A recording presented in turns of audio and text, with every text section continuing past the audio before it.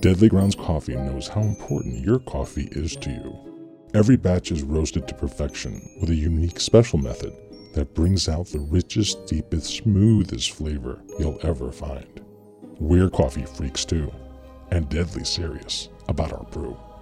Just one sip and you'll know why we say, once you go deadly, you don't go back. It's truly coffee to die for.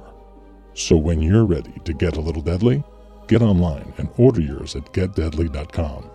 It's coffee so good, it's scary.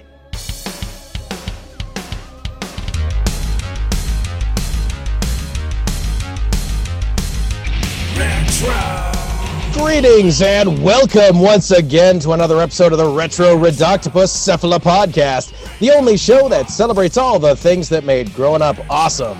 We are part of the Dorkening and Inebriart Podcast networks, and as always, we are brought to you tonight by Deadly Grounds Coffee, coffee to die for. I am your host. My name is Parasite Steve, aka Steve Van Samson, and with me, as sometimes, are crickets. Because I don't have co-host tonight. So sad. But what isn't sad are the two guests. Yeah, two, count them. Two guests that I have. A couple of really awesome dudes who just happen to be like best buddies. And they're also really, really great writers and acclaimed writers as well. I'm going to introduce them for you right now. First, we have Mr. L.L. Soares, author of the Bram Stoker award-winning Life Rage, also the novel Hard and Buried in Blue Clay, and tons of short stories published across various other books. And his new one is out right now, and we're going to talk about that one tonight. That one's Teach Them How to Bleed. L.L. Soares. Lauren, how's it going, man? Yes. How you doing, man? Hey, I'm doing good to pretty be on the good. show. Oh, good. See, the thing is, you're down there with another guy. So tonight is, of course, an episode of The Brig. And downstairs, I locked you in there with a mongrelly maniac sort of. I don't know. He's kind of scruffy around the edges. I wouldn't trust him with a knife. His name is Peter N. Dudar. You okay down there? From Maine. How you doing, son? Can you hear me? Yes. Well, I didn't hear you. I think maybe along the way down there you like banged your esophagus on one of the rusty bars or something. Yeah, what's up with that? Yeah. Or maybe I tried to strangle him in his sleep. You don't know. Difficulties. Like anyway, I'm happy to be here. Hi. All right, awesome. Peter N. Dudar, author of Blood Cult of the Booby Farmers, Dolly, The Forsaken, Goat Parade, Along Came a Spider, and Requiem for Dead Flies, which was nominated for a Stoker. I've only just learned the same exact year that Lauren won. Wow. Yeah. That's pretty crazy. No. So you guys were like at each other's throats that night or what? Not at all. No, we were just, I don't know. We kind of were There was supporting a lot of each other. brotherly support going on that evening. We were at the banquet table with our publisher at Nightscape Press, and we all had a wonderful time, and we were all very proud of Lauren. Oh, it's a great night. Yeah. Total love fest. I love it. It's awesome. So you guys are both horror authors, and even though you're both in the same brig digitally, one of you is in Maine, one of you is in Boston, right? So like, I don't know how we actually worked that, but it's magic. It's the magic of the internet, and we're just going to go with it. So Scary. It is scary. So you guys both write some extreme stuff, right? You tend to Is it really extreme though? I mean, if you read someone like Ed Lee, are we really extreme? Yeah, splatterpunk is more extreme than what we do. All right, so this is a great point. So not so extreme. All right, so why don't we? I'm happy to let you guys just open up the floor.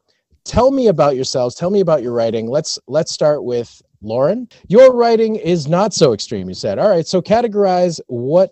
Oh, okay. Put yourself in a box. What sort of stuff do you? We're not write extreme compared to what's out there. I mean, there are people who are a lot more extreme. I think we were kind of a mix of maybe, you know, a little hard-edged horror mixed with like literary aspirations.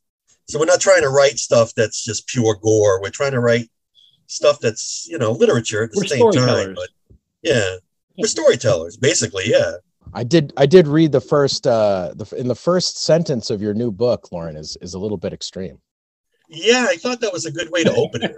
They always say grab them with the first line. So yeah, you grabbed you. Would you like to read it? Would you like to read that first sentence? I don't have it up in front of me. Do you have the book in front of you? A hard copy? No, you said I didn't need to have it in front of me, but now I don't have it. What? Well, here's what I'll do. Let me tell you about Lauren's writing. I'll explain it the best I can. If you've ever had a, the old HBO catalogs that tell you what was on month to month and everything. Sure. You could go down the listings and had like rated R for violent sexuality, profanity, adult situations. That's Lauren's work. See? If you were going through the HBO guide and you saw his titles and everything in it, you'd like, yeah, I got to put that on my calendar. I watch that shit. So, okay, Lauren's back. I'm back with his typo negative shirt. Nice shirt. Very cool. Thank you. Please read the first couple sentences of your not so extreme new book. This is, of course, Teach Them How to Bleed. And just for the record, because you're a rock fan, yes. Teach Them How to Bleed is the name of a song by Motorhead, an album by Motorhead as well. Nice. So that's where that comes from. It's a great title. Yeah, and it kind of fits. Yeah, it's a vampire. It's kind of a vampire book, so it works. Yeah, I was not expecting that. I never thought. I mean, this is the first novel that I've read of yours, and I never pegged you as a guy who would write a vampire story. I mean, maybe that's just maybe I'm just wrong. Yeah, I'm really hung up on doing things that are original and like create my own things. Yeah, and that's a good and a bad thing. It's a good thing because you're trying to do something new. It's cool, but people are kind of resistant to that. And I thought if I wrote something that was kind of a vampire book, my spin on it, it would kind of be both the best of both worlds. Right. Because first of all, I do my own version of the mythology, but also it's familiar enough where people, I can say it's kind of a vampire book. People go, oh, I love vampires. And then they'll go from there, I guess. Yeah, I mean, I sort of had the same mission statement with my first two books, and what I always, tell people when I'm trying to describe them or give the elevator pitch or whatever, it's like, it's something familiar, but in a way you've never seen it. Yeah. So it's not just completely alien to them. Yeah. Look, when you start out in the horror field, right off the bat, you're never going to be Stephen King. I mean, that guy is like another world as far as fame. So you have to have some goals. So I think my goal might be to create at least one character over the course of my career who can stick around, like maybe not as big as like Dracula or Frankenstein, but something that maybe can live on after me. Like let me read the first two sentences. It won't take very long. With all the pain, he couldn't tell if he had been raped, but it was a real possibility. Elvira Davies ached all over from head to foot and kept blacking out and waking up again. He was in an alleyway, or at least that's what he thought it was. One time he woke up and there was some sunlight. He could see it was just beyond where he was. He was in a shadowed part of the alley near a dumpster. He could see where the sunlight hit the ground, but he could not reach it. He did not have much desire to. And I'll just end it there. Nice. Thank you. That was really cool. Yeah, that whole opening chapter is because what your book does is you have three strong POVs that you keep going between, or is it 4? It kind of alters as the book goes on. There are others that add on. Oh, okay. But yeah, there's Elvira Davies, who is a guy who has been turned into a creature he doesn't want to be. And he's kind of like, Clint Eastwood in Hang 'em High, where like these people have done something to him against his will and he wants to get revenge on them. And he just wants to find out who did this to him and just wipe them out. And then there's a woman named Maggie Jo, who is like a porn star, and she's kind of like she's a drug addict, and she's on her last legs. And then her life changes because she's transformed too. But instead of looking for revenge, her life actually seems to get better when she becomes one of these creatures. And then there's LB Jade, who's like a vampire hunter. And she changes her sex at will. So different times she could be male or female. And when she kills these creatures, she eats their hearts, and it's given her like incredible power. So basically those are the 3 characters.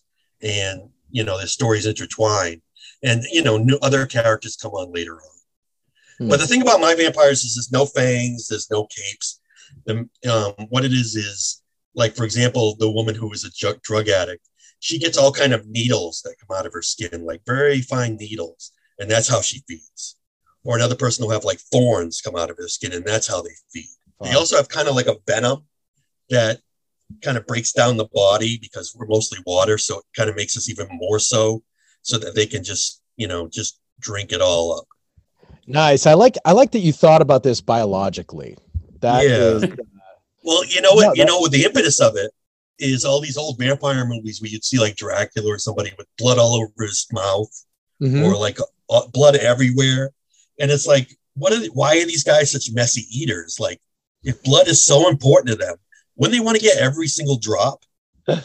I mean, I know if it was an alcoholic, he wouldn't leave half a beer, So that was kind of like, how do I do this so that they can get as much blood as possible? My wife always complains with 30 Days of Night. They're like the most wasteful eaters, those vampires. Yeah, they all in the movies.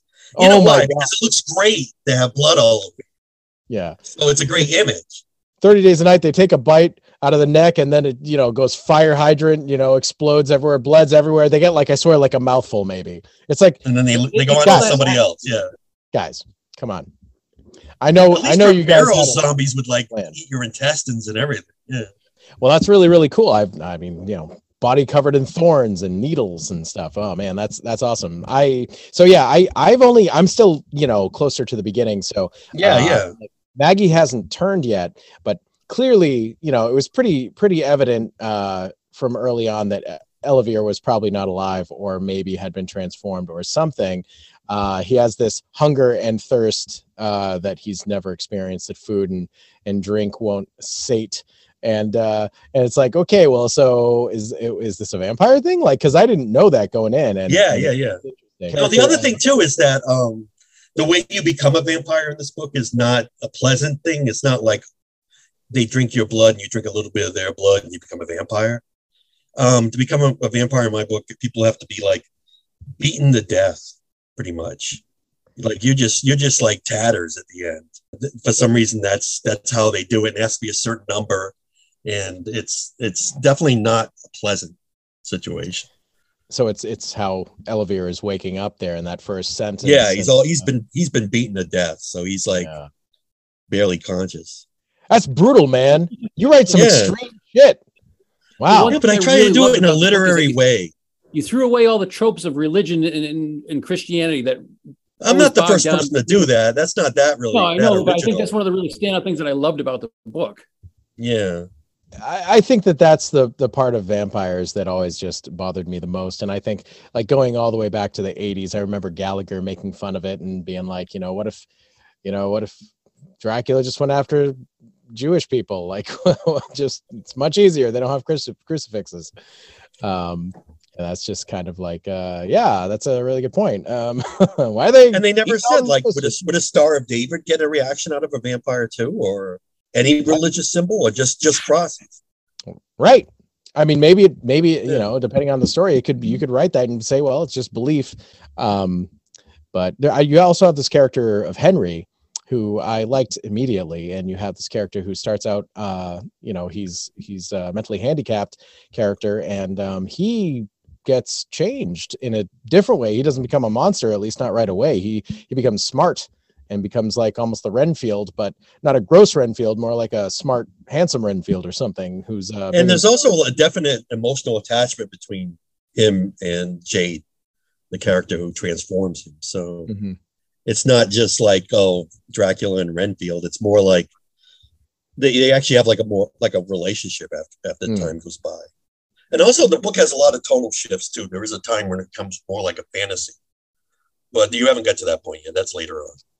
Yeah, I gotta keep going for sure. I try to keep it as unpredictable as possible. Well, that's a hallmark of a good storyteller, my friend. So according to the synopsis, readers should sit back and have a drink as the ingredients for a bloody new cocktail seeps into your mind from the dark imagination of Bram Stoker, award-winning author L.L. Soares. Guys, that is Teach Them How to Bleed. It is out right now. It is put out 2022 from Bloodshot Books. We got it done just in time for NeatCon, but it's a convention in Providence, or it used to be. Now it's in Lowell, Mass. Yeah, we tried to get it ready just in time for it to come out for that. Very cool. So that was like in July of 2022. That was the last time I saw you guys. So it is. Again, if I haven't mentioned it, I hope the cell isn't too bad. I know there's only one twin size cot down there, but you guys know each other, so I'm sure you're getting comfy. Yeah, I don't want to know him that well. Well, too bad. That's don't have a choice. You do not. That is Teach Them How to Bleed by L.L. Soros. Check it out, guys.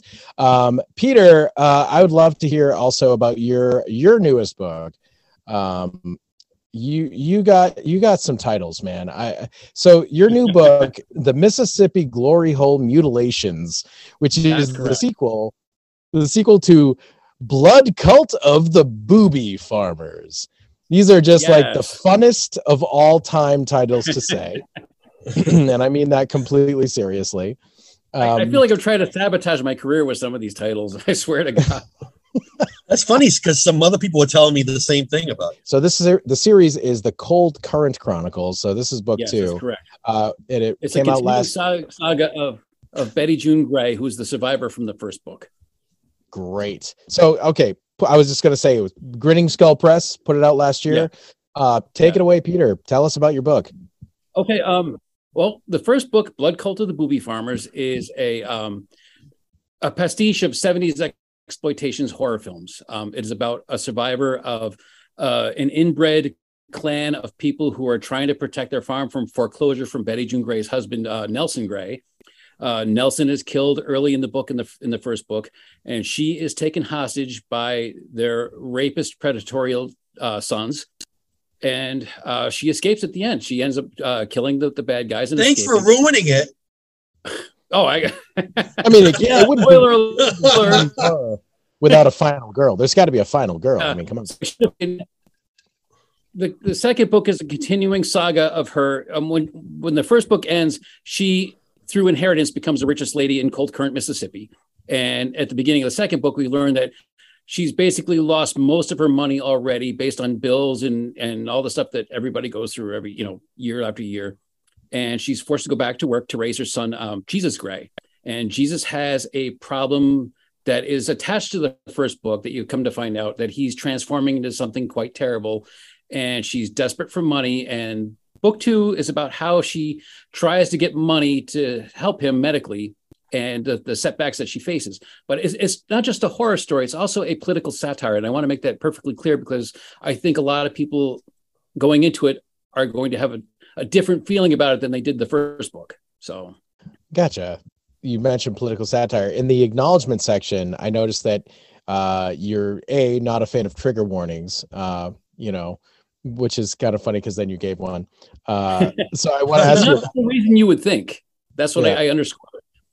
So I want to ask you about that.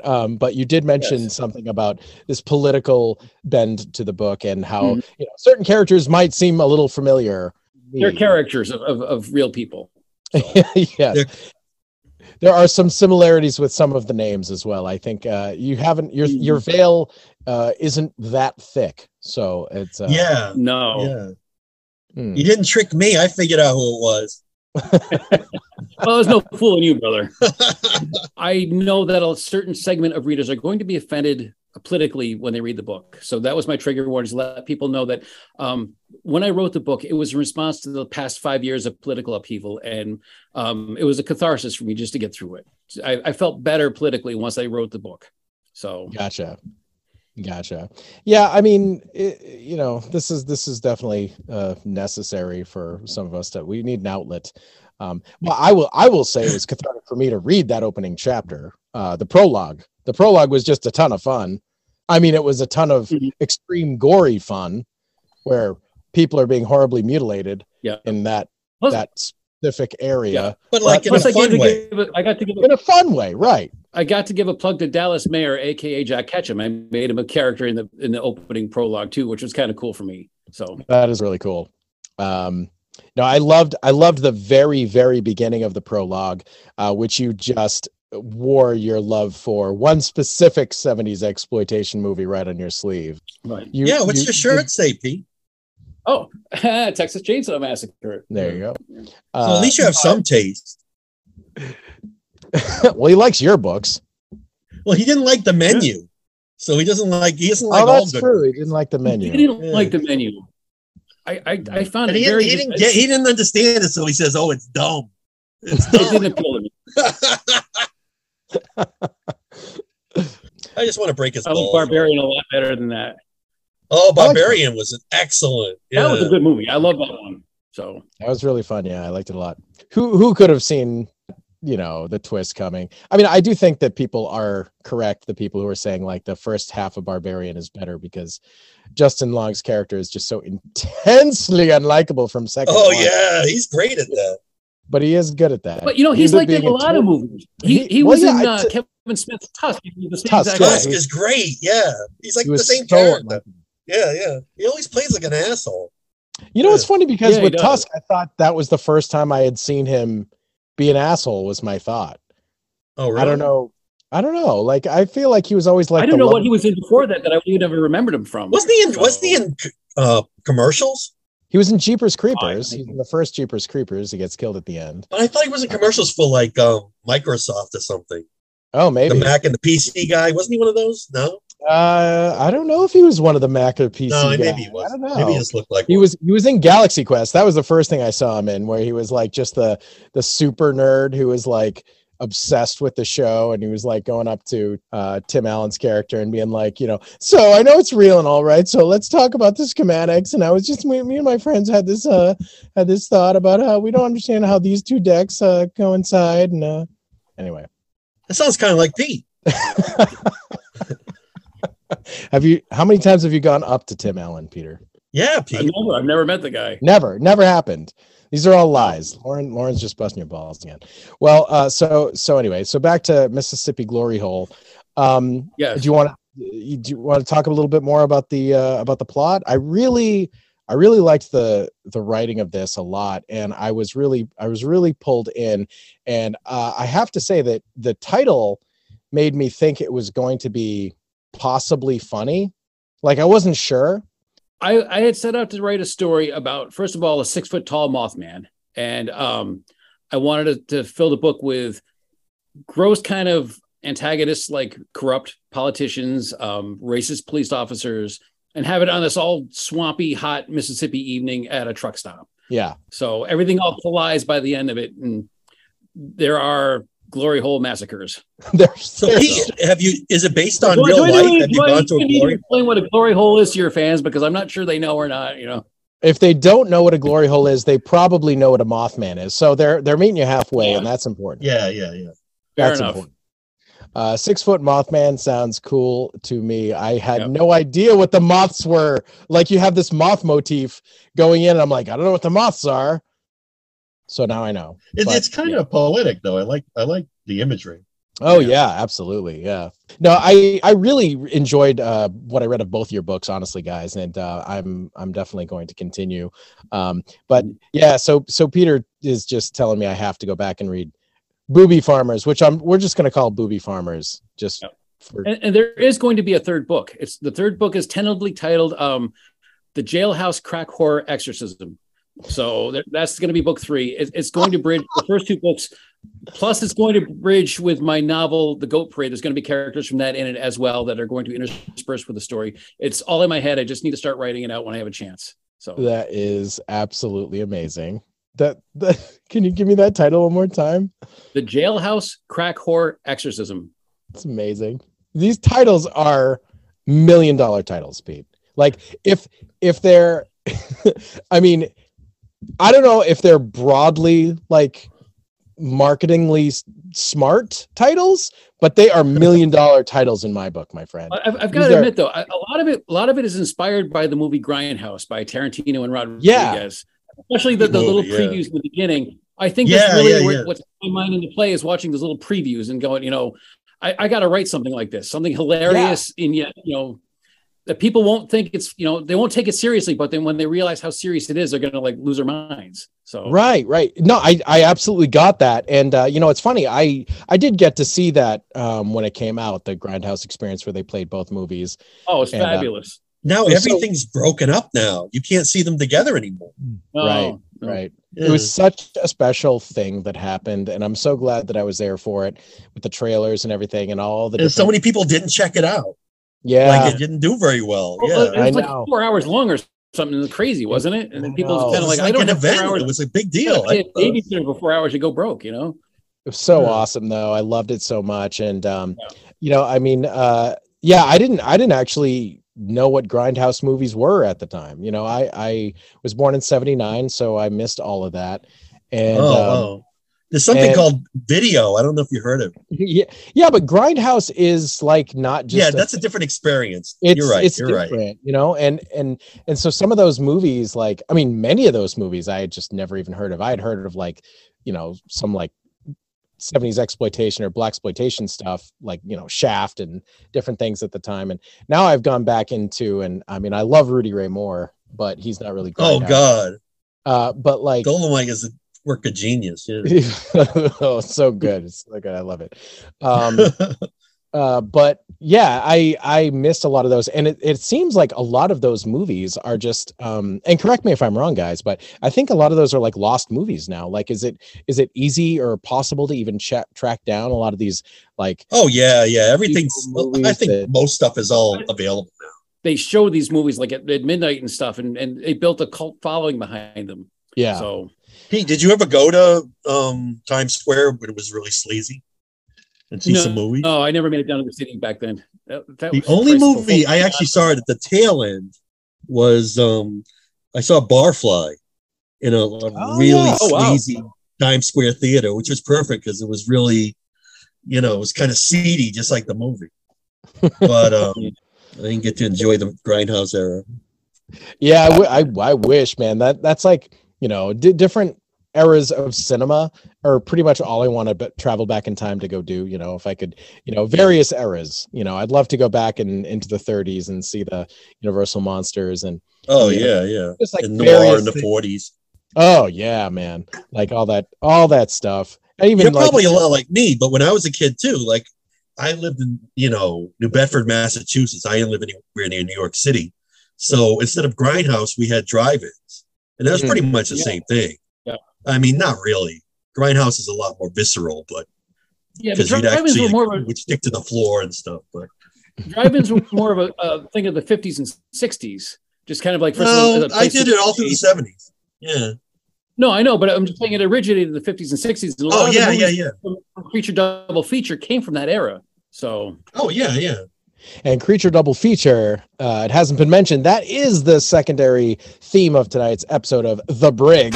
We are going to sort of transition into, because after all, there are two of you marvelous creatures, and so we're going to talk some any chance you have the music from Creature Double Feature? I can absolutely play it right now. Okay.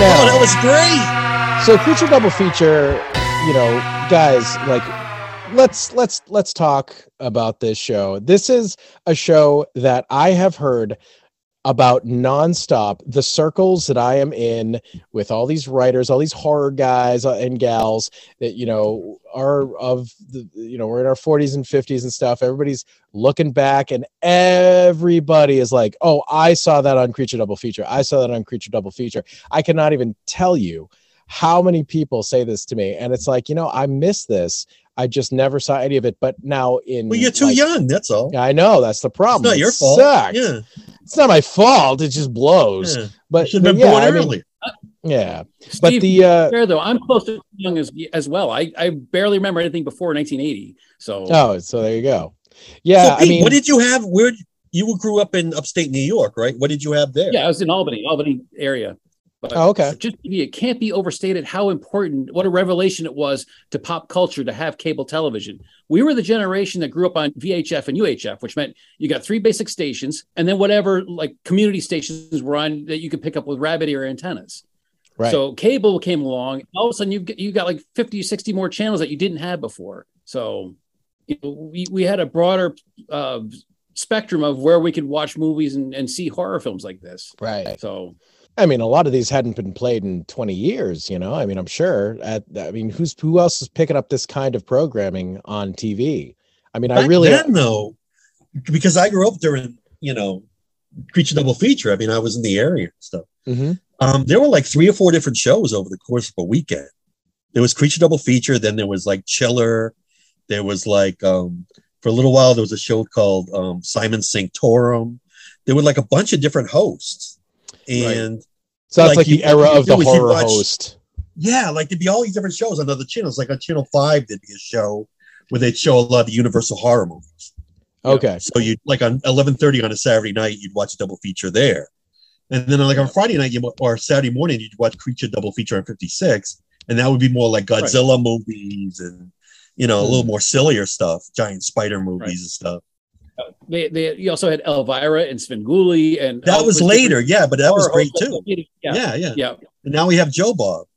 I was never a fan of Joe Bob. I couldn't get into his show. Joe Bob rocks. Yeah, that was another show on Showtime, and then he had then his show went to Monster Vision on TNT for a while, and now he's on Shudder. Right. Yeah, I had never gotten to see him just over the years, just because I never had Showtime. I never noticed him on TNT. I guess. Yeah. But I did see a couple episodes on Shudder. We had it for like a couple of months, and it was fun. I mean, I just really like learning about his factoids are great. Like they're excellent. Yeah. I mean, that's always fun. Like I'll, go on IMDb and read the trivia, after something anyway. So it's, it's kind of cool to do that. But yeah, as for me, like, I got into this stuff just sort of like late in life, just by myself. I don't know. I'm not really sure why I did. And, for those of you who might remember, Lauren, you had a website back in the day that I did used to write a column for, and that was Cinema Knife Fight. And I did movie reviews. Yeah, that's right. And I did a segment called Monochrome Manor, and this was I wrote like I think 27 articles. Really? That I think so. Yeah. Time went by so fast. I know. Yeah, that site was around for about 10 years, and then it closed. Yeah. So I was right at the end there, the last couple of years, but you were there. That's great. I was there. Yeah, I remember enjoying your stuff. I wrote a column too. Go back to sleep. Nobody cares. They care. They're here for Peter. You're just the gravy, man. I'm kidding. What was your column, Peter? Mine was called Me and Little Stevie, and it was. God, how did I forget that? Ventriloquist dummy of Stephen King, who would give all the King information. And, there was a lot of jokes going back and forth and everything. And to this day, I'm still concerned that he might have read one or two of them and gotten pissed off at me, which is why he never reviewed any of my books. So you never know. No, I just think he doesn't know who you are. No, probably not. It's so mean. Oh, it's just so mean. I'm quite sure he doesn't know who I am either. For 20 years, okay? That's really great. Well, so just for your own knowledge, I've decided to resurrect Monochrome Manor as a segment for the Retro Redoctopus Cephala podcast. We have these things on our main episodes called B segments, where it's unconnected completely from whatever the topic is, and we every week one of the three of us hosts will have just a random segment, and so I'm gonna be introducing a new one, which is Monochrome Manor, and that was taken directly from your old website, Cinema Knife Fight.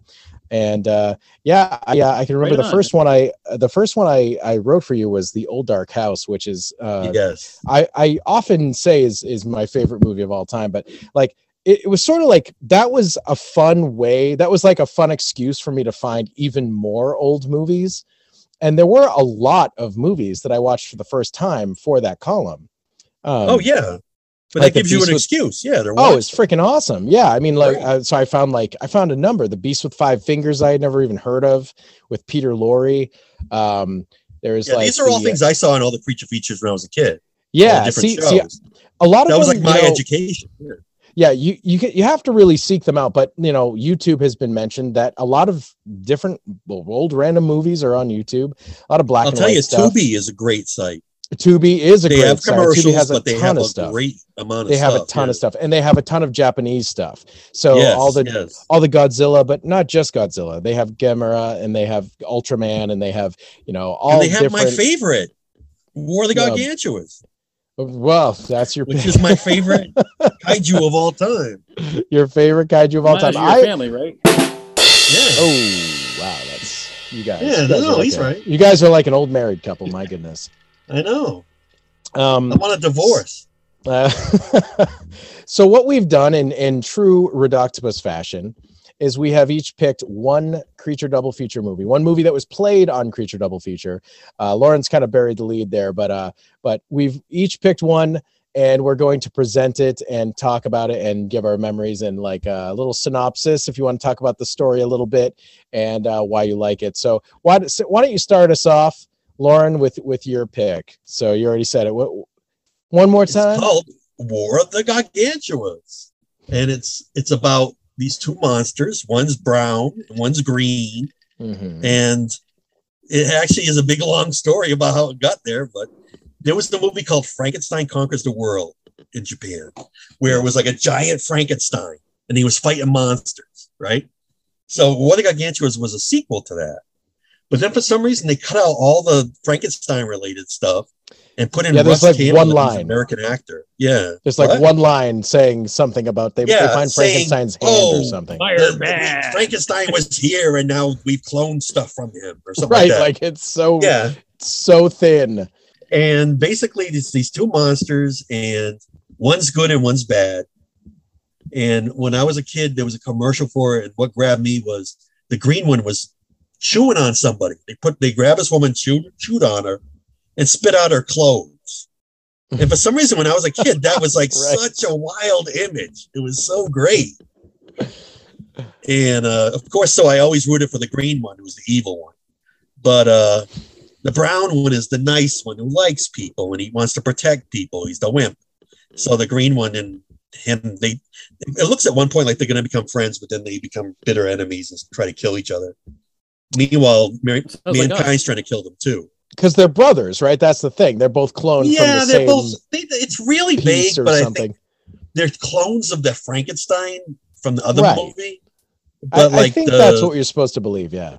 Like the brown one was created first, and some of his skin was on a rock in the ocean, and that transformed into the green one. Like it doesn't make any sense. I don't think they had a science consultant on the movie. So it doesn't really make a hell of a lot of sense. But it was fun, Oh man, see, I love old movies. I just love. Oh them. Yeah. I wish they'd remake that one. That one's so wild.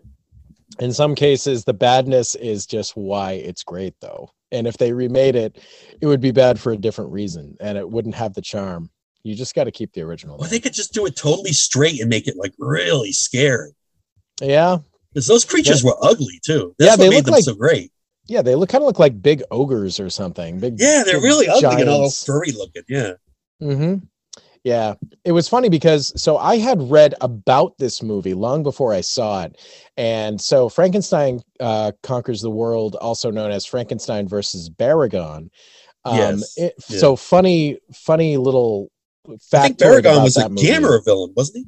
No. He's from that. He's from that one movie, and he was only ever used again in stock footage. So, like the ones he showed up again in Final Wars much later. I think that was his last appearance. Oh, I like Final Wars. Yeah, he was in Final Wars, which is like whatever 2000, early 2000s. The best scene in Final Wars is when Godzilla fights the American Godzilla. Oh yeah, no, something like that. And Zilla the fight lasts like 2 minutes. 2 seconds. It's 2 seconds. He gets his ass kicked. I think it's not Godzilla. It's I think it's King Caesar kills the American Godzilla. The Zilla. Oh yeah, I guess Minya could have killed him. I mean, for sure, yes, for sure. He would have been like, "Oh, you come over here. I'll blow the smoke ring at you." Yeah, but there was the like the Godzilla on Monster Island stuff, and the what's the other one where they destroy all monsters. Oh, that's a And good one too. Yeah, those ones used a lot of stock footage from previous movies. It's like, the monster appears in that movie, but not really. It's just stock footage. Well, that one, Godzilla's Revenge, the entire movie otherwise is all It's stock just footage stock, yeah. from like other Godzilla movies. Right. But Baragon does show up in one other like true appearance where it's the one where Godzilla is super evil and King Ghidorah is good. It's like the weirdest. Must be one of the later ones. It's like All Out Attack, I think it's called. Yeah. Godzilla, Mothra, King I've seen them Ghidorah, all, but some of them Monsters All Out hard to Attack, I remember, think is the name. It's the only one where Godzilla has white eyes, like pure white eyes. And all right. Yeah. He's the bad guy. And Baragon is just randomly in that one out of nowhere. Yeah. But no, he's from that Frankenstein movie. Yeah. But so okay, so I'm like on the show on Retro Doctopus, we talk about video games a lot. And I don't know if you guys are players of old video games, but I'll tell you a little factoid. There was on the original Nintendo, there was a Godzilla game that was actually made by Toho, and for some reason they decided to put a whole bunch of non-Godzilla characters in that game. And as a kid, I didn't know who any of these guys were. I mean, so okay, there's a few I recognized. Gigan's in it, Mechagodzilla's in it, and King Ghidorah's in it. Other than that, all the monsters are like from random ass Toho movies. And we're talking, so Baragon is one of them. I had no idea who Baragon was. Anguirus is not in the game. I assumed Anguirus would be. And it's like, who's this fourth-legged guy? Yeah, it's because Anguirus is the guy with the spikes all over his back. Right, and he's like in a ton of them. So I'm like, where's Anguirus? And so Hedorah, that's right, that's another one. Hedorah's in it. The Smog Monster. Smog Monster, yep. But they had the squid from Space Amoeba, also known as Yogg Monster from Space. Yes, is in it. Yeah, random monsters. Varan from the movie Varan the Unbelievable. Varan the Unbelievable. Which I think was Korean. Yeah. No, it's Toho. These are all all Japanese. These were all Toho. The Matango mushroom was a mini boss that you fought many times from Matango. That's one of my favorites. I didn't see it on the list. Crazy ass movie. Yeah. It's so bonkers. Yeah. Also known as Attack of the Mushroom People. Yes, exactly. And it was on Creature Double Feature. Oh, it was. Okay. See, I didn't see it on the list, but that's they used to play it a lot. Yeah. Oh, I loved that. But yeah, anyway, so Baragon was from NES. So really I knew him from the game. And later in life learned, he's from this weird ass like Frankenstein. It's not even a Godzilla movie. It's from this Frankenstein movie. So I had heard all about this for a long time before I finally got to see War of the Gargantuas. And I will tell you that you are like the third or fourth person that says their favorite Creature Double Feature movie was War of the Gargantuas. Like it keeps coming up. It really stands out. Yeah. And it's also really funny. It's a rare non-Godzilla kaiju movie that's really good. And I'm surprised it never had a sequel or anything. You never saw the Gargantuas again. That made no sense to me. Because they were such great characters. Yeah, I know. It really is one of the very few that never made it into, even like I said, even with the ones that use the stock footage. It's like, I don't know, they for some reason were always excluded. They were only in that one movie. Even Baragon gets used as stock footage and it shows up once in a while, but and Varan too. Varan showed up as stock footage in, I believe, Destroy All Monsters. He's very underused as well. He's barely ever. There are some really cool ones that aren't used that much. Yeah. Yeah. When I was a kid too, the weird thing was War of the Gargantuas was the B movie on a bill in a drive-in with a movie called Monster Zero. Oh yeah. I think that's another name too. I think they gave it a different name. Well, I think Monster Zero is just Godzilla versus King Ghidorah. I'm pretty sure. I think it is. Yeah, I think you're right. Because there's a ton of movies where it's the same characters: Godzilla, Mothra, Rodan, and King Ghidorah, like over and over again. Yeah, those are the greatest hits. I mean, for sure. I think that's why the new Legendary movies threw all those in the King of the Monsters. They're like I'm the a obvious. huge Ghidorah fan. Yeah, Ghidra's great. He never wins for some reason. Well, he wins in the one. He's the one that he's a good guy. That all out attack. Yeah, but I don't like that he's a good guy. No, I don't either. It makes no sense. It's weird rooting for. Who's totally King Ghidorah. underrated is Mothra. I love Mothra. When I was a kid, I thought he was like the stupidest character. Or her. I don't even know if it's. I think it's supposed to be the Mother Earth character or something, isn't it? Oh yeah, it's like a later on, sure. But yeah, she's now like the only. Mothra's almost female. like poetic looking, different. It's not like a big hair, a big slimy thing with claws, you know. Well, that's the thing. Like, she looks fragile and she always dies, and then it's up to the babies. The babies are just freaking invincible, and they just can destroy Godzilla for some reason. But Mothra comes with the very small fairy twins, which are just the peanuts. Yeah, I really love the accoutrement of the two ladies, and I love the Mothra song, and I just love all this mythology behind it. Yeah, like they really thought it out. Yeah. They did. There was a lot more mythology. That's a right word. So War of the Gargantua is awesome choice for sure. And you've made a lot of my friends who may be listening happy. So Peter, is this a movie that you also have seen and perhaps enjoyed? I have seen it at some point or other, but they were never my favorites. One of the things that stands out for me, though, for the Godzilla and all the kaiju movies, they were kind of a direct response to the atomic bomb going off in Japan in World War II. Yes, and for sure. If you look at a lot of the titles that appear in the Creature double features, they have the same message that science must not be trusted, and it's almost a direct result of like a Christian nation who is very concerned about, you know, making God's word more important than science, if that makes any sense. But you could even go back on that, like 1931's Frankenstein. Oh, absolutely. The whole idea was you shouldn't play God, right? You shouldn't use science to play God.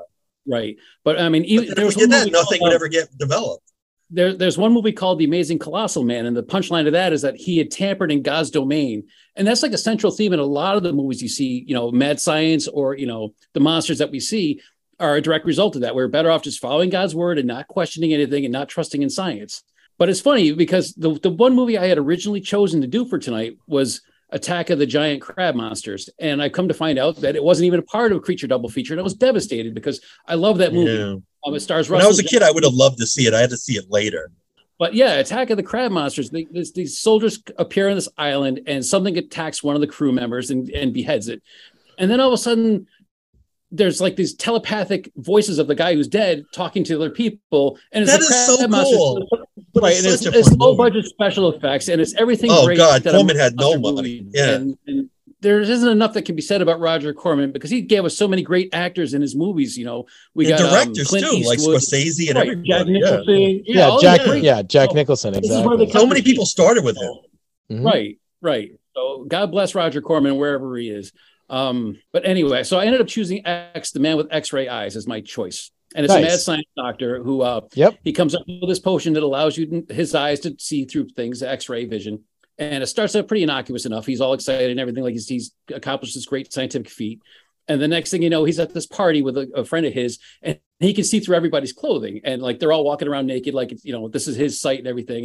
And he realizes that eventually he can see through his eyelids, and he can't stop seeing things. So he has to start covering his eyes, and he can still see things. With dark glasses and stuff. Yeah. He looked like Jim Jones. Yeah.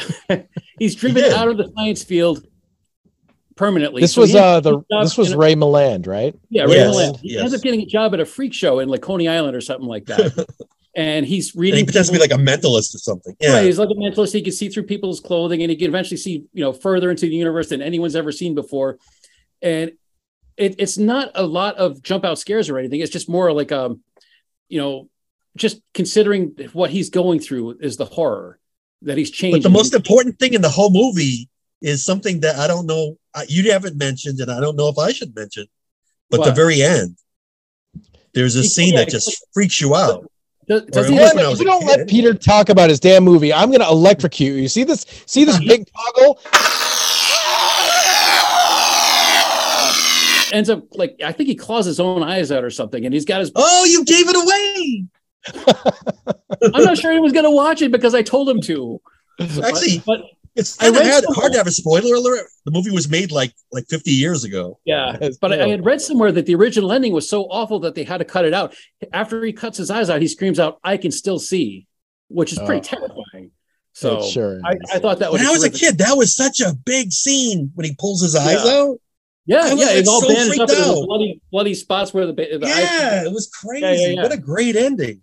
So I guess we have to give it away, but Yeah. if somebody hasn't seen it, they should. It's Yeah. really cool. But Yeah. stuff like that, when you're 8 or 10 years old, I mean, again, I was born in Oh 1970. yeah, I was only about 8 years old when I remember seeing this stuff. So but you didn't forget it. no, it's indelible. So Yeah. this is probably one of those, like, we call it, kinder trauma moments where they just scarred you forever. Did you just imagine this scene over and over forever? I had scenes like that. I think there's certain scenes from certain movies that just haunt us forever. I don't know if that was your experience with that or not. But again, also when you're younger and you're in your formative years, yes. things make a bigger impression on you than when you're an adult and you're Yeah. Because we're both pretty jaded now, dude. Yeah, but I remember there were certain scenes it just came up today. I haven't thought about the scene in years, but the end of Superman 3 where the lady gets turned into a robot scared the ever living crap out of me. Do you remember that? I don't think that's the one with Richard Pryor. It's the Richard Pryor one. Yeah. Oh, I don't think I saw that one. Oh. At the end, it just gets so dark, and they're building this just big machine, and Superman just opts to not save the bad guys. He just turns his back and he's like, y'all made this bed, y'all gonna lie in it. And he just leaves. And then the bad guys are trying to get away, and two of them do, but one of them gets sucked back into this machine and it turns her into a robot, and it's really violent and she's screaming. And when you're young, that'd fuck you up for life. So are you saying that it's worth checking out? Check it out on YouTube. The ending's on YouTube. But the whole movie is not a great movie, and it's not like a scary movie. It's just, for some reason, it's a crazy left turn tonal shift at the very end right there in that part. I guess it was supposed to be Brainiac, and they just decided it was supposed to be Brainiac. That was the original idea. And then they decided not to use them. They decided not to, or maybe it's like they couldn't use the character. I don't really remember the details. Good. But when you're a kid and these things happen, it's not always make sense. Like when I was a kid, I used to watch tons of horror movies. I never had nightmares. And then for some reason, the movie War of the Worlds, there's a scene where one of them comes out of the ship and its hand reaches out and grabs somebody. And for some reason, that freaked me out when I was a kid. And if I saw it now, I'd probably start laughing. Right. You know, it's a scene like that for me, where you say you don't really understand what you're saying, and then you play it over and over in your head as a kid. Yeah. It gets warped and it doesn't make any sense. The black hole. There's a scene. It's the least Disney movie ever. There's a scene. It's really good. The good guys are trying to figure out what happened to the crew, and there are these robots that are they look like they're robots. They're just running all of the panels in the background. They're just the camera never focuses on them. They're just in the background. They're doing whatever menial task, running whatever system is in front of them, just a panel full of lights and buttons and stuff. And eventually they sort of are wait a minute. And they go over to them, they spin one around, and their faces are just a silver disc, like a circle that covers the entire face. And then there's sort of this hood that attaches perfectly, so you can't see anything around. There's no indications of a human face at all. It's just a circle instead of a face. And one of the main characters reaches out and pulls that silver disc off, and there is this gross, creepy, emaciated human face under there that's so ghoulish. Cool. It looks more like Gollum.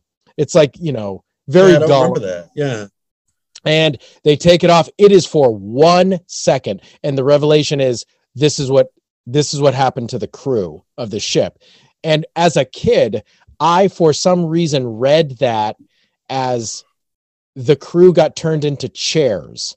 That's how I always remembered that. And I've seen the scene since, and I've seen the movie since, and they go over and they spin the person around. The person is sitting in a chair, but as a kid, I just read the body as being as if the headrest became that. Oh, he was part of the chair.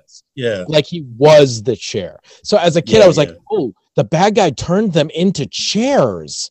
That's what I thought. And it just really disturbed me, and it really freaked me out. It's funny because that sounds really similar to what happens in Phantasm with the dead people being turned into those little dwarf beings. Yeah. That movie is so goofy, but I think I've seen it like 15 times or something. Oh, I love it. Don Coscarelli. So different. Yeah. Wrong. He's amazing. I love that man. He's great. It's good. But yeah, totally weird. The thing about Phantasm is you just don't, you can't wait for it to make sense. Like as a series. Yeah, that's not the point. Yeah, that's not the point. The point is you only need to watch the first just two enjoy movies, it. really. Yeah. That goes for a lot of movies. I notice a lot of people say, "Oh, I figured out the twist like early on." It's like, well, instead of thinking about what the twist is, why not just get into the movie and let it take you away? You know? Right. Well, like, I think you don't have to analyze everything. That, oh man, that this brings me back to my most talked about point with movies is the difference between, whether or not you can like something if it goes against your expectations, right? Like if you thought that this thing was going to be a certain way, does that mean that if it isn't, it can't also be valid? It can't also be entertaining in a different way than you expected. And I think that so much of today's, movie going geek audience, not like most people, but all the geeks that complain on the internet, they just can't stand it if they don't get the exact thing that they thought they were going to get or that they wanted or whatever. Do you think that's tied into that thing where they used to, I don't think they do it anymore, but they used to give away the entire storyline in a trailer? Oh, I hate that. I think that it's important to just be like, all right, like let's just watch the movie. It's also the whole, like, everybody judges everything before they even see the movie, that whole thing. Well, that's what I liked about Barbarian is that it just had a few curveballs. Yeah, I like that. Me too. I like being surprised. I don't want to know what something's about. If I lose interest in a movie, it's because there's either continuity errors or bad storytelling or bad CGI effects. Those are the three that ruin movies for me. Yeah. If a story's good enough, it'll suck you in. If it's not, then you're going to criticize. Did you guys see my favorite horror movie last year was Hatching? Did you see that? Oh, no. I didn't see that one, but I know I think it's on Shudder or somewhere, Amazon Prime or something. It's really good. It was my personal favorite last year. It's foreign. I think it's like Finnish. Or Norwegian or something. Yeah. I need to check it out. Oh my gosh. It is so weird. And like you just don't know what's gonna happen. But I will say this gives nothing away. I've seen a lot of shit. I'm not grossed out by movies. I'm not squeamish. I don't get scared at movies. It's impossible. But that movie, there is like one shot where there's a puppet. There's all practical effects. I think probably not all practical effects, but a lot of practical effects. Well, that's good. Yeah. And creature effects. And the creature, the nature of the thing, it like sort of changes as it goes and it's growing and stuff. So there's a lot of different puppets for the different stages. There is one particular stage, and I'm not going to describe what it looks like. I'm just going to say that it's in there, and it is the most horrific thing I've ever looked at. Like, I was so disturbed by the, and it's I need to check it out. Yeah. It's just a puppet. It's really a quick shot, but that's some puppet. After you see it, like come talk to me, and we'll see if you can tell the one that I was talking about. Pete, that's like when you had a puppet of Stephen King. Yeah, tell him about it. It was little Stevie. That column was great because it was mainly just Pete talking to a dummy, like a doll. No different than us. Whoa! That was good. No, I think recently my favorite monster movie I can come up with is Jordan Peele's Nope. Have you seen that one? Yes. About the a lot of people hated that. Oh, I loved it. I thought that was terrific. I liked it though. The digestion scene. I thought that was terrifying. And I like the monkey stuff too. Yeah. Yep. The back. Yeah. So, oh man, the chimp stuff. I don't know, man. Yeah. So that could have been its own movie. That was terrifying. It could have been its own movie. Oh. It could have been. It was the most disturbing part by so many miles that I just feel like it was a total. So it was too tonally different from the rest. Peele's doing some great stuff. I love his work. So he's all his movies are interesting at least, and they at least have some surprises. Yeah. I didn't like the reveal with Us. Once they hit the twist, I stopped liking it. But the first half is very interesting. Oh, and, yeah. Get Out is awesome. Get Out was great. I liked Nope. I like the cast a lot. Really, I just wanted more Keith David. I always want more Keith David. He's great. Yeah. It's just in general, just more. We need. Oh, he was in one of the greatest monster films of all time. Well, of course he was. He was in The Thing. Yep. Was he in They Live Too? He was in They Live as well. Yeah, isn't he the one who fights Roddy Piper? That big long for 20 fight? minutes in the alley. Yeah. He does a lot of cartoon work now. He does voice acting. Yes. Oh. Yeah. I mean, he was Gargoyles in the 90s. He did Gargoyles. He definitely got a lot of. He did the Shadow Man in The Princess and the Frog. He was the Shadow. Yep. Oh, that's my favorite. Yeah. No, he's the best. I love him. But yeah, that fight in They Live is only that long because Roddy and him choreographed the whole thing themselves. And oh, really? Oh, no kidding. When they showed it to John Carpenter, they're like, oh yeah, we because Roddy's a wrestler, so that whole thing, it's like that's what he does. Yeah. So, literally. And so they did it themselves, and John's like, I just kept rolling, and he's like, I didn't have the heart to cut any of it. He's like, it's excellent. It was all just good. So they just kept going, and they just kept going. The best part about that whole fight scene, the part that cracks me up the most is when Roddy Piper picks up the 2x4 and hits the window and shatters it. He's, oh man, I'm sorry, and you can feel it really is. What happened to him? I know he died. Yeah, but I don't know. After that movie, he was so good. I was hoping he'd have a huge career, like The Rock or something. But then he just did some bad movies that disappeared. Yeah, he did like Hell Comes to Frogtown, I think. But They Live is such a classic. It is. Like, he really should have been in more stuff. Yeah. He was a good actor. They Live is a big movie in our house. It's one of my wife's. It's underrated. It's really anything great. Like Carpenter was really good. Yeah. Any other honorable mentions for Creature Double Feature before? I think we ought to point out how many of these movies ended up going to Mystery Science Theater. That's true. Oh, I didn't even give my pick. What am I talking about? Why don't you give your pick? Holy crap! What am I doing? I skipped myself. So my pick is Rodan, 1956, directed by Ishiro Honda, who is also the writer and director of the original Godzilla and like all the Gojira. Yes, Gojira through the Showa era. So 50s through the 70s, basically. Ishiro Honda was basically the Godzilla guy, but he did other stuff and he did a lot for Toho. So we have Rodan, and everybody knows Rodan. He's this big pteranodon. So, fun fact, real quick. So in Japan, he's actually Radon, not Rodan. They I didn't know that. The A and the O because pteranodon, the RADON is Rodan. That's how they got the name. So anyway, we got Rodan. I like it better. I'm so glad it's not Radon. But because then you'd be like, Radon, man, Radon. But yeah. You don't have to worry about that. Poisoning. Or radon poisoning, right? So okay, so basically, the first half of this movie, literally half of this movie, it's not a very long movie. It's like an hour and 10 minutes. No. And it's just like them. It's just like the giant ant movie. It's very much just a giant bug movie. So it starts out and it's great. I love the opening of this. They have these coal miners, and I love the beginning. It's just these two co-workers and they're fighting and they can't get along and they get reprimanded by their boss. And they're like, why can't you guys just get along? You come on, guys, blah, blah, blah.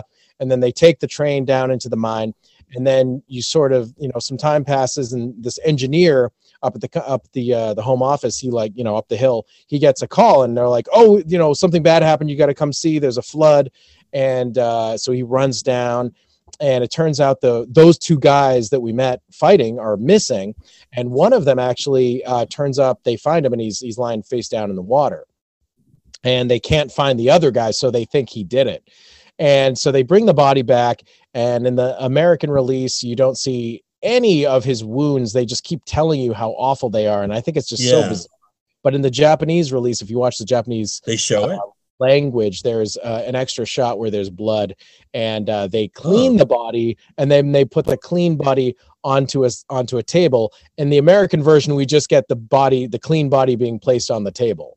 So it's like, what really, like you can show that's cool. I've never seen the Japanese version. It's better. It's definitely better. The dialogue's better too. It always is. I always watch Toho with subtitles if at all possible.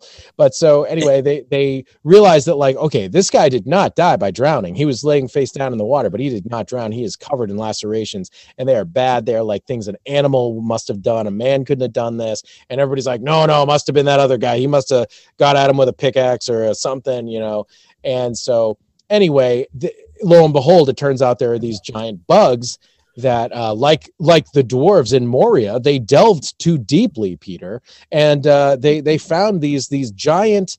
They say that they're the larval form of an extinct dragonfly, and I have such trouble saying this name. It's like Meganulon, I think is what they're called. Meganulon. I don't know. I hate it. I'm not going to try it. It feels like shoes in my mouth. I don't like it. Don't you wish they had let one grow up and become a giant dragonfly? They did. So later on in the 90s, finally, we get also directed by Ishiro Honda. He came back and he did Godzilla versus Megaguirus, and Megaguirus is the adult form of the Meganulon. They finally went back. Oh, I didn't know that. Yeah, it's not a very good movie, unfortunately, but I'm happy that they went back to the bug guys. But yeah, they're about the size of the ants from them, and they also have a very similar sound. They have that very tree frog sound that the ants made in them. And don't they look like centipedes, kind of? They do look like centipedes. That's what I would say they were, and they were costumed with 3 guys in them. Like they were, they had 3 pairs of legs, and they had these pincers in the front. They're very silly looking, but they're pretty big. And they can definitely fuck you up. And so yeah, they are the antagonistic force in this first half of the movie, like literally half of it. And then finally, where the hell's Rodan? Yeah, right. Where the hell's Rodan? And then so what happens is the engineer we meet at the beginning he disappears in like a cave-in, and he's gone for a good chunk of the movie. And when they find him again, he's lost his memory. He's just kind of wandering out in the outside the mine, and they pick him up, and he doesn't talk, and he's just like the little girl at the beginning of Them. She's just so traumatized that she can't talk. And then finally it all comes back, and for her it's when she hears the sound, it all comes back and she starts screaming. And for Them is like the best of those giant insect movies. It's a masterpiece. Yeah, it is my favorite. They're finally going to remake that. They are remaking Them. Yeah. I love Them so much. It is as a fan of like Aliens, not the first Alien, but the second one with the James Cameron one. You watch Them and you're like, oh, that's where he got some of these ideas. I mean, there are scenes that are so Aliens and like skulking around these sets and flamethrowers, and I mean, like, it's really funny. They're just ants, but like it's a great flick. But even like you said, the noise they made. Oh yeah, the way they looked. It wasn't as cheapo as a lot of the other ones. It looked really cool. Oh yeah, the noise is a character. I mean, like it's so creepy. Yeah. So, and I mean, it's a different way to trigger a response from the audience, right? It's like the sound. It's just a sound. It's people don't use sound enough. Yeah. Yeah, and that is such a good example of that. Those were bird song tree frogs, by the way. Just cool. They chant in such numbers that's the sound they make. But anyway, so back to Rodan. So they find the engineer dude, and he's lost his memory and he's traumatized and he can't talk. And then finally, so what happens is this lady is like taking care of him, and she goes, oh, look, the little birdies in my window. She's like, oh, they laid eggs. You want to see? And she holds out the nest to show him, and he looks down at the egg, and all of a sudden it comes all rushing back, and you get the flashback scene, which is the scene I always remembered as a kid, which is him in the, after the cave-in, he was separated from everybody else, but he's in this like chamber, and that's where the Balrog is. It's down there in Moria, really deep, and that's where the Balrog lives. And so he's over there, and there's all these bugs. You see all the bugs that we saw, the Meganulon or whatever they're called. Yeah. And then like you see this giant freaking egg, and it is huge. And they animated this crack. It's like cartoon crack lines appear, but you know what? It looks great. And then they have an extreme close-up of it exploding outwards, and there's like pieces of shell shrapnel just explode everywhere in slow motion. It's really badass. And then there's like this Rodan hand puppet, clearly, that somebody's controlling, and you see this like baby Rodan, and it's just awesome. And then for the rest of the movie, it's Rodan, and then at there's 15 minutes left or something, you realize, oh no, there's 2 Rodans. I was just going to say that. Yeah, I didn't know if I remembered it right. Yeah, it's a pair, and they the humans. What happened to the other one? So the humans don't beat them. So spoiler alert, there's a volcano that's just erupting now. And they just sort of the which is interesting because later they linked Rodan to volcanoes, both in the new King of the Monsters movie that came out, the legendary King of the Monsters. Rodan was actually a being of like, he was like made of lava, basically. He was very much like a phoenix, yeah, like a phoenix sort of. And then there, in the 90s, there was Godzilla versus Mechagodzilla 2, which is the third Mechagodzilla movie. It's stupid that it's called number 2, but it's the second design for Mechagodzilla. It's the Heisei era Mechagodzilla, the dumpy one with the big thunder thighs. But I love that movie so much. And in that one, Rodan is Fire Rodan, and he's around volcanoes, and he's really, really cool. So they also really, in Monster Zero, there's a scene where the aliens, they take Rodan and Godzilla and they take them to their planet, and Rodan is inside the heart of like a mountain or a volcano. Oh, so interesting. So okay, I didn't even remember that one. Okay, so so it all, I guess, stems from this. They just have always linked him with volcanoes. At the very end, I guess the whole fire image, they're flying over the volcano. One apparently dies of smoke inhalation. I guess it doesn't really say. It just sort of drops, and the puppet falls into the quote unquote lava and catches on fire, which apparently was not planned. Apparently that it wasn't supposed to actually catch on fire. They just left it in, and then it just dies. It literally just dies, and then the other one has a sad and is like, "Oh no, honey!" And then like it just opts to kill itself and dies next to its mate and catches fire and burns, and the end. So like the humans literally cannot beat Rodan. The humans have beaten Godzilla so many times, but in Rodan, nope. There were 2 of them. They couldn't even beat one. So the other thing about Rodan too is that they make a big deal about how fast he flies. Mm-hmm. Like he flies so fast that it like causes explosions. And stuff. Yeah. There's this. And they never mention that again in any of the other movies. Oh, I know that like supersonic, creates a sonic boom as it flies. There's a shot in that movie that's I just love because I rewatched it for this episode, and I haven't seen it in a few years. I watched it a lot as a kid, but when it flies past a bridge, like a suspension bridge, and the entire bridge just gets pulled. I don't know how they did the effect, honestly.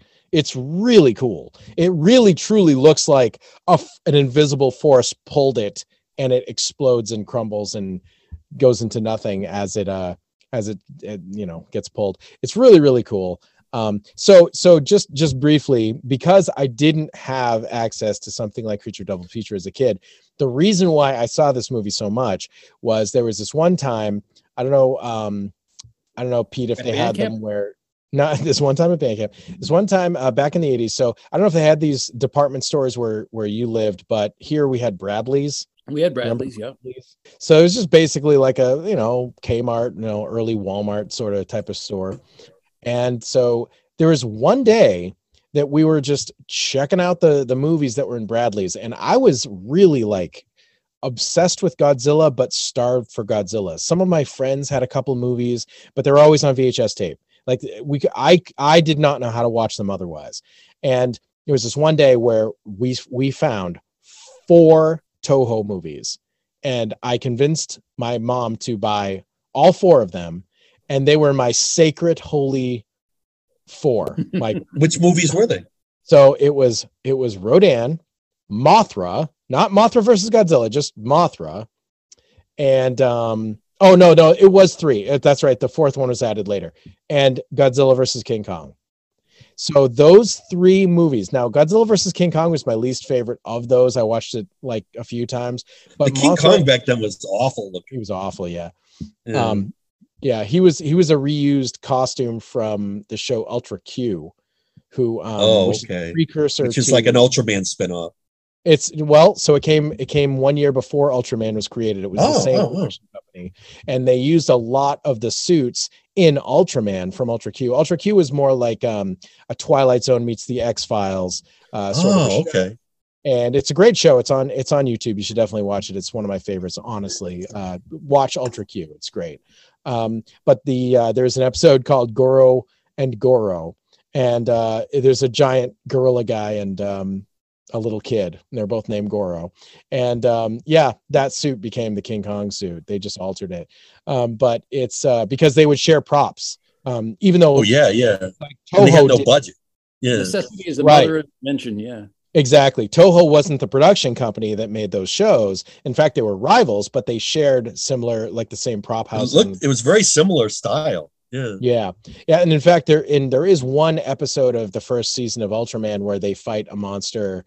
It's like out by a lake. I don't remember the name of the thing, but it's just a Godzilla with like a fin around his neck. Like yes, there is an episode with Godzilla in it. Yeah. It's just a Godzilla costume. They added a fin around his neck like a Kermit the Frog frill, basically, or like the spitter dinosaur from the first Jurassic Park. That's what it looks like. The Dilophosaurus spits venom at its prey. Yeah, Dilophosaurus. And then like he has a different tail. Like they put something on the end of his tail. They're like, done. Different put some spikes on that. Yeah. Kind of funny, but.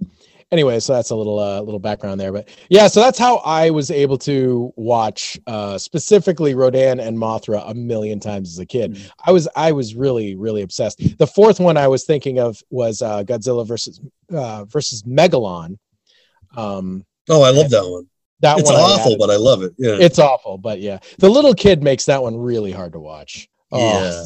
Oh man, the little kid is just. Isn't it funny how all these movies have like children who know the monsters better than the grown-ups do? I was getting a big margin of that. Well, they had Gamera. He was like the hero of the children. Yeah, like he always like protected children.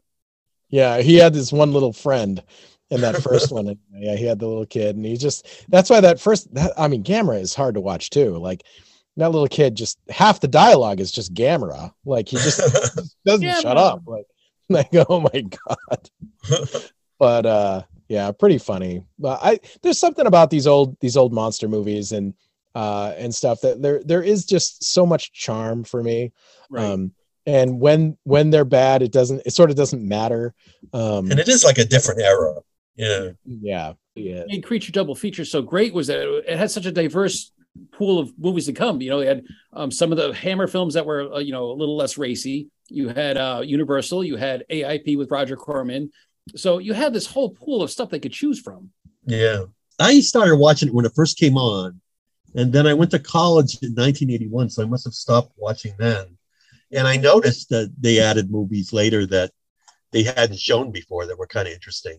To go back, a lot of these movies also ended up on Mystery Science Theater, which if you hadn't discovered on Creature Double Feature, you were bound to run into Reptilicus or The Brain That Wouldn't Die, or whatever ones they also showed. Yeah, when Netflix brought Mystery Science Theater back, and they had the new host Jonah, and there were two monster movies on that season that I actually did see on the list of movies that were played. On Creature Double Feature. One of them was Reptilicus, as you just said. Another one was that was so funny. Yongari. That's a puppet. Yeah.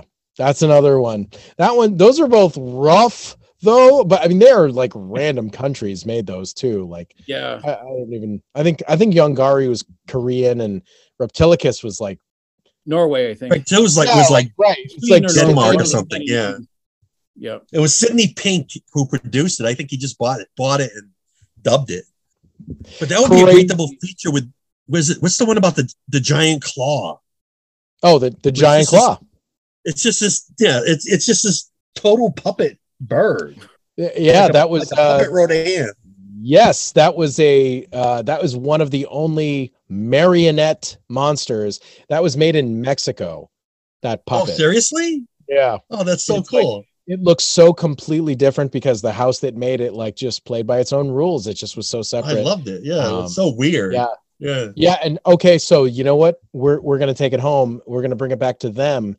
That is another movie that really uses sound to enhance the horror of whatever scene is going on. The creature makes a very repetitive, very annoying sound that it ushers in its presence on screen at all times. Just like the ants. It's like you hear it and it's coming, and it's supposed to gonna make you tense, and you're like, oh no, and stuff, which is the same thing really they do with the creature from the Black Lagoon. It's just the sound in Creature from the Black Lagoon is like a stinger that they play musically. It's not a sound that the creature is supposed to be making or anything, but it's like a musical cue, right? Same thing. It is a very harsh sting that they play about 62 times in Creature from the Black Lagoon. I mean, it is in it so much. And the first one. But yeah, I mean, they used more tools. They had less tools. They used them more. I think that's how I'll say it. But except in them, you hear the sound. The sound is great. And then the ants come on and they're pretty cool too. Mm-hmm. But in the Giant Claw, the music might help a little bit, or the sound. It's just the sound. Then when you see it, it's like so goofy. Yeah. It's so goofy, and there's nothing scary about it. I think they were going for scary, and they just missed it. It's so silly. I mean, that monster is absolutely one of the most memorable. I wish that one would fight Reptilicus, because they're both awful. They're both terrible, yeah. But but we love them though. Yeah, I don't know. Or where's Gorgo? Gorgo's the English Godzilla. And Konga's the English King Kong. Yes. They were made around the same time. Yeah. Have you guys ever seen? We should wrap it up pretty soon. We're at an hour and a half. But let me just. Have you seen King Kong Escapes? Yes. Not yet.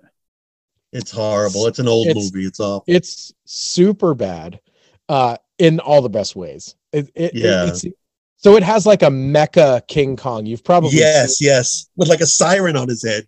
Yeah, he's like, I think he's just called Robo Kong or something like that. And he's they didn't put too much thought into it. Oh my God, the plot of that movie is the funniest, dumbest shit.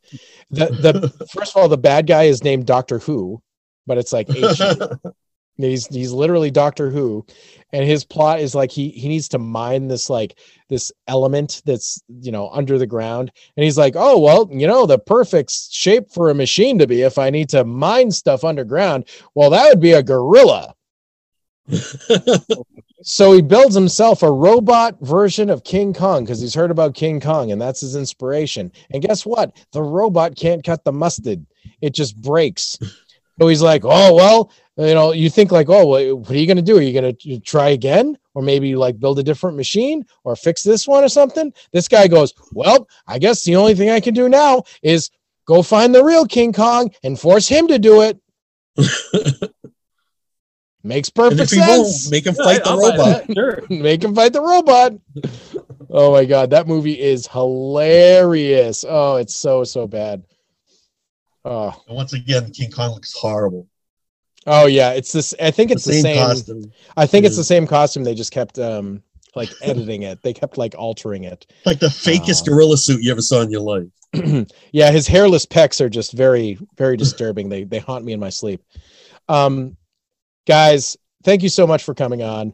This has been a super lot of fun. This is a lot of fun. Yeah. Creature double feature, and before we get out of here, let's go in the reverse order. I want to hear you guys talk about if you have anything you're working on, anything that's coming up, any appearances, anything, and drop some links. Where can people find your books? I mean, they're all on Amazon, but if there's anything else you want to specifically promo or talk about, now's the time to do it. Let's start with Peter N. Dudard. Sir, please talk about some stuff. I have a new short story collection coming out from Trepidatio Publishing. The title is Such Pretty Confusion, Nightmares from a Damaged Mind. I don't know when it's coming out, probably late summer, early fall. And beyond that, I'm working on a new full-length novel called This Little Piggy Misses You. Plus, I have a case of short stories coming out in the near future as well. So, and you can find me. The little piggy, is that a sweet thing? What? That's not horror, is it? The piggy one? Is that like something sweet? No. It is a possession novel. Oh, all right. Yeah, I thought you were writing children's books now. No, not yet. I can be reached at peternDudard.com. That's where you can find me, or on Facebook. Excellently done. Thank you, sir. Lauren, say words. I also have a story collection coming out from Trepidatio Press. Is that how you pronounce it, Pete? Or Trepidatio? Trepidatio. And it's called Something Blue and Other Colorful Deaths. And it's coming out, I think, March 31st. But that could always change. But yeah, so I also have a story collection coming out. That should be pretty cool. Nice. So, and then we're both working on other stuff. Yeah. Oh, and where Steve, can people? mad props to you for Black Honey. Congratulations. Oh, thank you very much. Yeah. So I also have a short story collection coming out. Yes. It was just mentioned, but I wasn't going to mention it, but thank you. Why not? Yeah, of course you should. Yeah, Black Honey and Other Unsavory Things is coming out. Rough House Publishing should be coming out in the next couple months. I'm not really sure about the date, but we are. I know the artwork is being worked on, and it's going to be awesome when it hits for sure. But you, Peter, you gave me just an absolute the most amazing write-up review that you gave me from an advanced reader. I really enjoyed it. It was very well balanced. There's hints of Edgar Allan Poe. There's all kinds of futuristic stuff. It was wonderful. Thank you so much. Like, it really meant a lot to me, honestly. And that is definitely my favorite advanced review that I got. It really blew me away, because you kind of wrote a paragraph and then you wrote like another huge paragraph in Messenger. And it was just, thank you. I hope it helps for what it's worth. All right. Well, thank you very much. Yeah. So, hey, we all got stuff coming out. Hey, look at that. We're all cool guys. Well, guys, I think we'll call it there. So I think it's time I let you guys out of the brig. Let me come down there. I'll just walk down the stairs here. Hit his ass! Get him!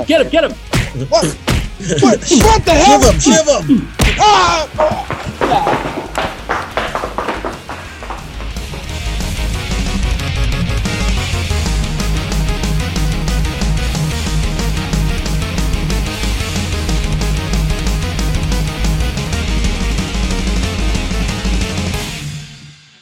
Steve?